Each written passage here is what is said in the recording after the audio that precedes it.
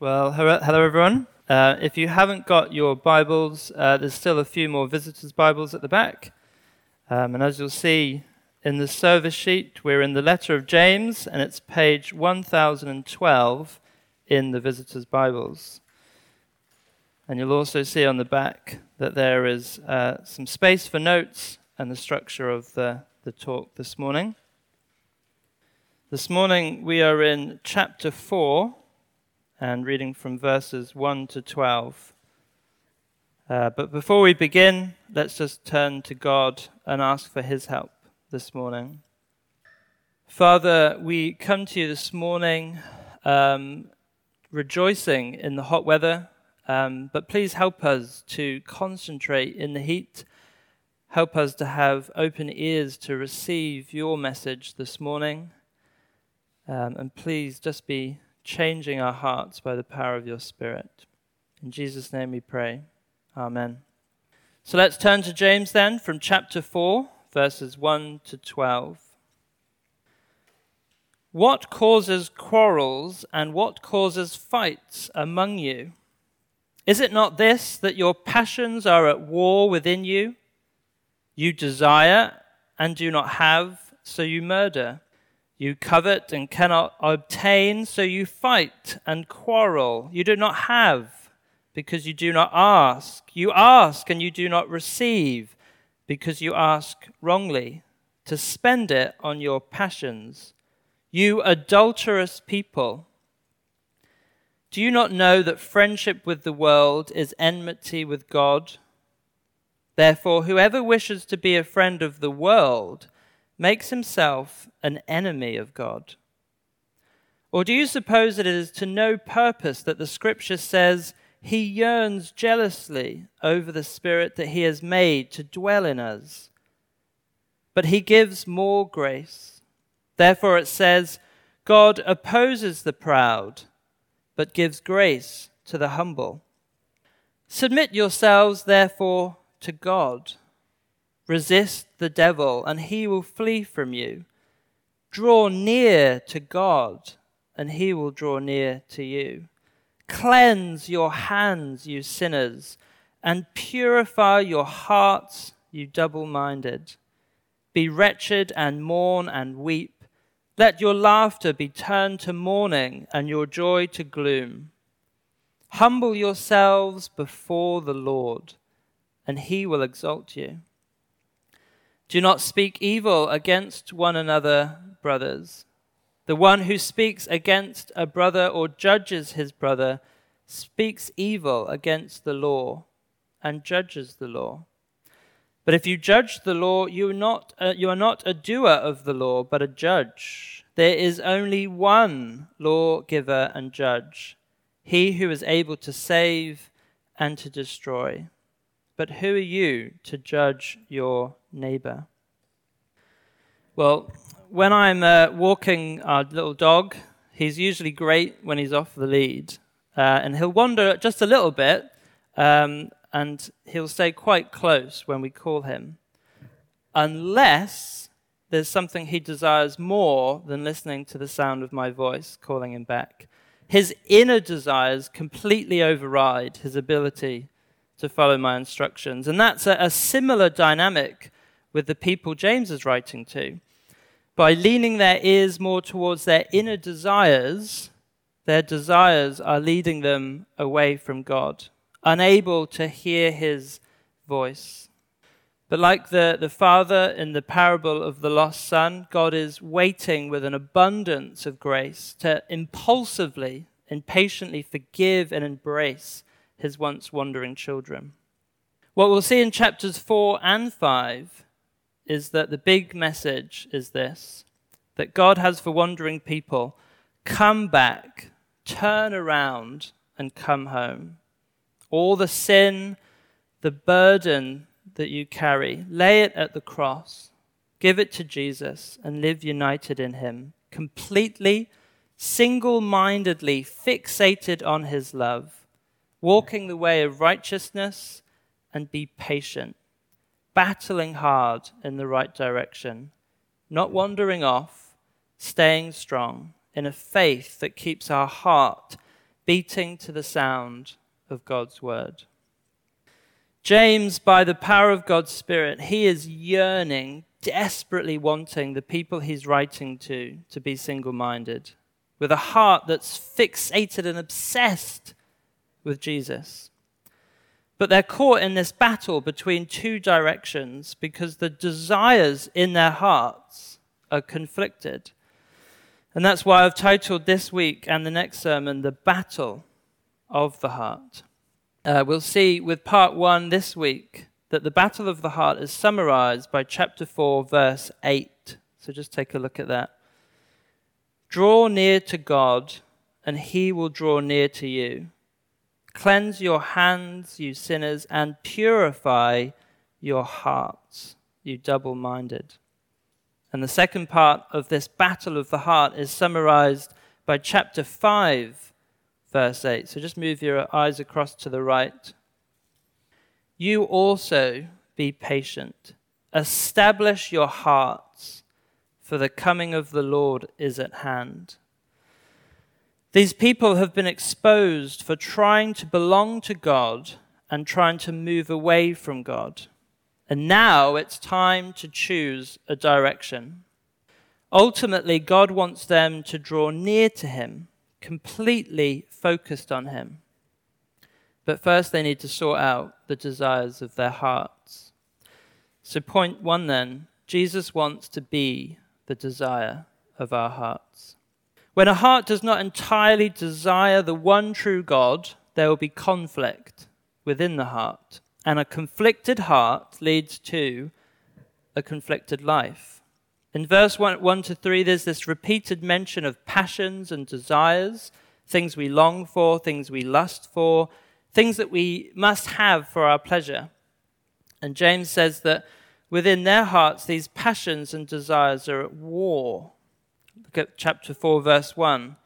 What causes quarrels and what causes fights among you? Is it not this, that your passions are at war within you? Because their heart is divided, desires at war within themselves, this leads to a life of conflict, serious conflict with the people who are meant to be on their side in this great battle to keep going, to remain steadfast, to be patient, suffering and enduring together. But because of a conflicted heart, they cause conflict with fellow soldiers, their brothers and sisters. But I think with these guys, what we see here is not so much a 50-50 split, but almost a complete self-centered heart, with only the desire of the sinful self, caring only for the will of man, not the will of God. I think this is why verse 2, they do not ask or pray to God.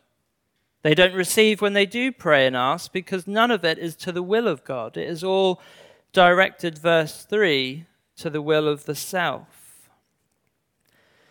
Perhaps what's in view here is an evil will towards brothers and sisters that may include asking God to cause harm to other people. And that's very shocking and I hope very alien to any of us. And it seems very odd, the idea of just praying for harm to others. And yet how easily, with the slip of the tongue, think last week, what's in our heart comes pouring out. Maybe not deliberately in prayer aimed at God, but what about all those careless words? Oh, they make me so angry I could just kill that person. Or even less dramatic, very normal. What about, I can't stand that person. That person is annoying. That person is boring. That person's too loud. Or that person's too quiet. How small and basic do we need to go before encroaching on verse 11? Do not speak evil against one another. Just turn back to chapter 3 quickly. I wonder if you remember the illustration from verse 4. Look at the ships also. Though they are so large and are driven by strong winds, they are guided by a very small rudder, wherever the will of the pilot directs. Now, James was focusing on the rudder, but I think notice how it's It's the will of the pilot that controls the rudder. Ultimately, the desire in our hearts will be hugely significant in guiding and influencing our direction. I suppose it's a bit like in sport, really. If you think you're going to lose, you're probably going to lose. I remember a few years ago, I read The Secret. I think it's become more popular now, scarily. And basically, I think what it was about was if you desire something enough, then you will receive it. A common example was money. If you think about money every day, they had examples of someone who then got a check in the post. And I think obviously that's not very helpful for us as Christians or anyone really, but in a way it's kind of true. If you obsess over something enough, you're going to follow that direction. You are going to receive it in some way. And what we see with James, what his message is that Jesus wants to be the desire of our hearts. Jesus is the wisdom from above. Jesus is the will of God. He wants our whole hearts. He wants our whole selves fixated on him. But it's not just because Jesus was a good teacher who knew the right way to live. We need to remember that Jesus will be the judge of our hearts, which is point number 2. When we move to the rhythm of the sinful desires of our hearts, we're trying to position ourselves in opposition to the will of God, which is a very dangerous thing to do. Dangerous because we essentially make ourselves judge over morality, over what is good and bad, judge over our own lives and our own souls. But James reminds us, verse 12, there is only one lawgiver and judge who is able to save and to destroy. Who are you to judge your neighbor? Now, I find it helpful to understand these words in this passage in the context of the covenant relationship we enter into with God. And during our Sunday evening sessions, we've been going through the Bible story, and we've seen this big purpose of God to bring us into this relationship with him through covenant. And we talked about how it's like a marriage, a relationship, a binding contract. God has called people out of the world which is separated and isolated from him. And through Jesus, he's pulled people close to him in a positive, loving relationship. God has called people from a hostile relationship with him to a beautiful one, which we've entered into and secured by the blood of Christ. So when there are Christians who claim to be in this relationship with God, but they also want to keep their hostile relationship with him going at the same time, what is this other than betrayal of the covenant relationship with God? And why James says to these people in verse 4, you adulterous people, do you not know that friendship with the world is enmity with God? Therefore, whoever wishes to be a friend of the world makes himself an enemy of God. A person cannot be in two types of relationships with God at the same time. You can't be living an unapologetically a sinful life, placing hostility between you and God, and also drawing close to him. They are two different directions. And giving the law, God has provided a way to see how to live within this wonderful relationship with him. And he's given Christ and Christ's Spirit to help us function without penalty or punishment for the ways we fail to live out this law. So a person who's pushing God away, who's wandering away from Jesus, what are they doing? What are they doing when they wander away from the words that we are to live by? Well, surely they're asking and begging for God to judge them without the power of Christ. There are only two types of relationships with God. Each will lead a person in two opposite directions. And all of humanity are moving in one of these directions, living in one of these two relationships. When the Lord looks upon people's lives, he knows that sin will cause a desire in their hearts that will turn their will against him, to wander away from him. But God desires their direction of travel to be moving towards him. And that's why here in verse 5, as well as other places in the Bible, God is described as being a jealous God. Now, people tend to use jealousy and envy as the same word, but actually envy is about wanting something that you don't have, and jealousy is about losing something that you love.